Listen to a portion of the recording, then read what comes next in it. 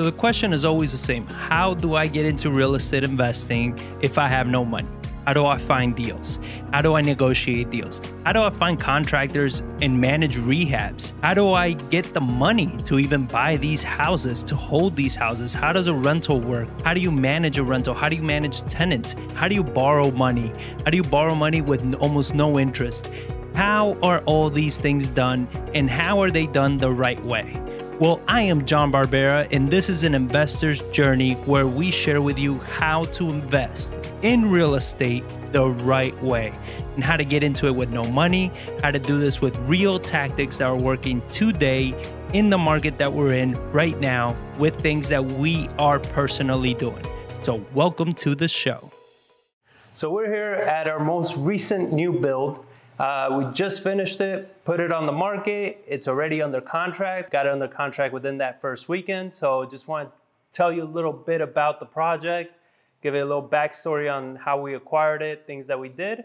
So this project actually came to us originally from a wholesaler, right? So you want to tell that story? Well, somebody tried to wholesale it to us, and we were going back and forth. And I wish we would have bought it then because it would have been cheaper.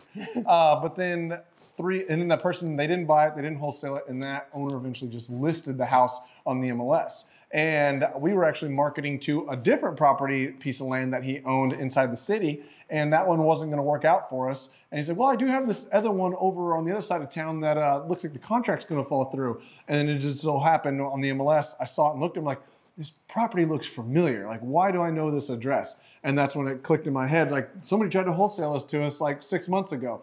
And apparently 2 people had contracted it and they both fell through, and we were the third one to come in and actually close on the property. When we first got it, it had a slab. So there was already a house on it. And what was it, a fire or the accident that? Well, a car came flying down the road and drove into the house and caught fire and burned the house down. So yeah, it was an accident that followed a fire that burned the house down. And so there was a slab just here. So we went ahead and we're like, all right, the slab, plumbing, the hookups, all the things are already here. So all we got to do is just to build. So one of the things that we did learn from our previous build is if you're going to borrow money like we do for all of our projects, you want to make sure that you do the land first. Don't borrow the full amount up front, because one thing that we learned the hard way is you borrow the full amount up front, and if it takes you a long time to dealing with the city to break ground, that's interest payments that you're making on all of that money. So we had the cash ourselves, so we went ahead, we purchased the land ourselves. And how long did it take, like from when we bought it till we actually were able to start construction? We bought it I think it was in February, about a year ago, and then we borrowed the money towards the end of March to do the construction, but then we got held up with the city again, and then we broke ground. I think we actually got our clear permits in July. Yeah. So I mean, it took a good few months to get it done. We got private funds for this, like we do for all of our projects. Paid them 10% interest on it, and they're walking away with just over $20,000 is what they'll walk away with from letting us borrow the money for that almost 11 months of construction. So let's break down the numbers. So how much did we buy the land? How much was the build?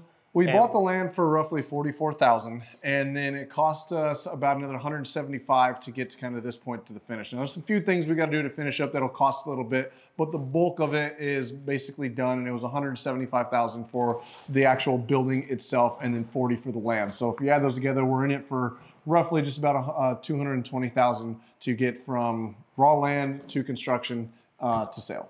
And we got a full price offer or over ask, right? We got one at asking price, and then we had another that was over asking price. So we are selling about $5,000 over asking price. Yeah. So, and what was that price? $335. So a nice little spread in there. So the private money lender, they're definitely protected through promissory notes and the first lien on the property.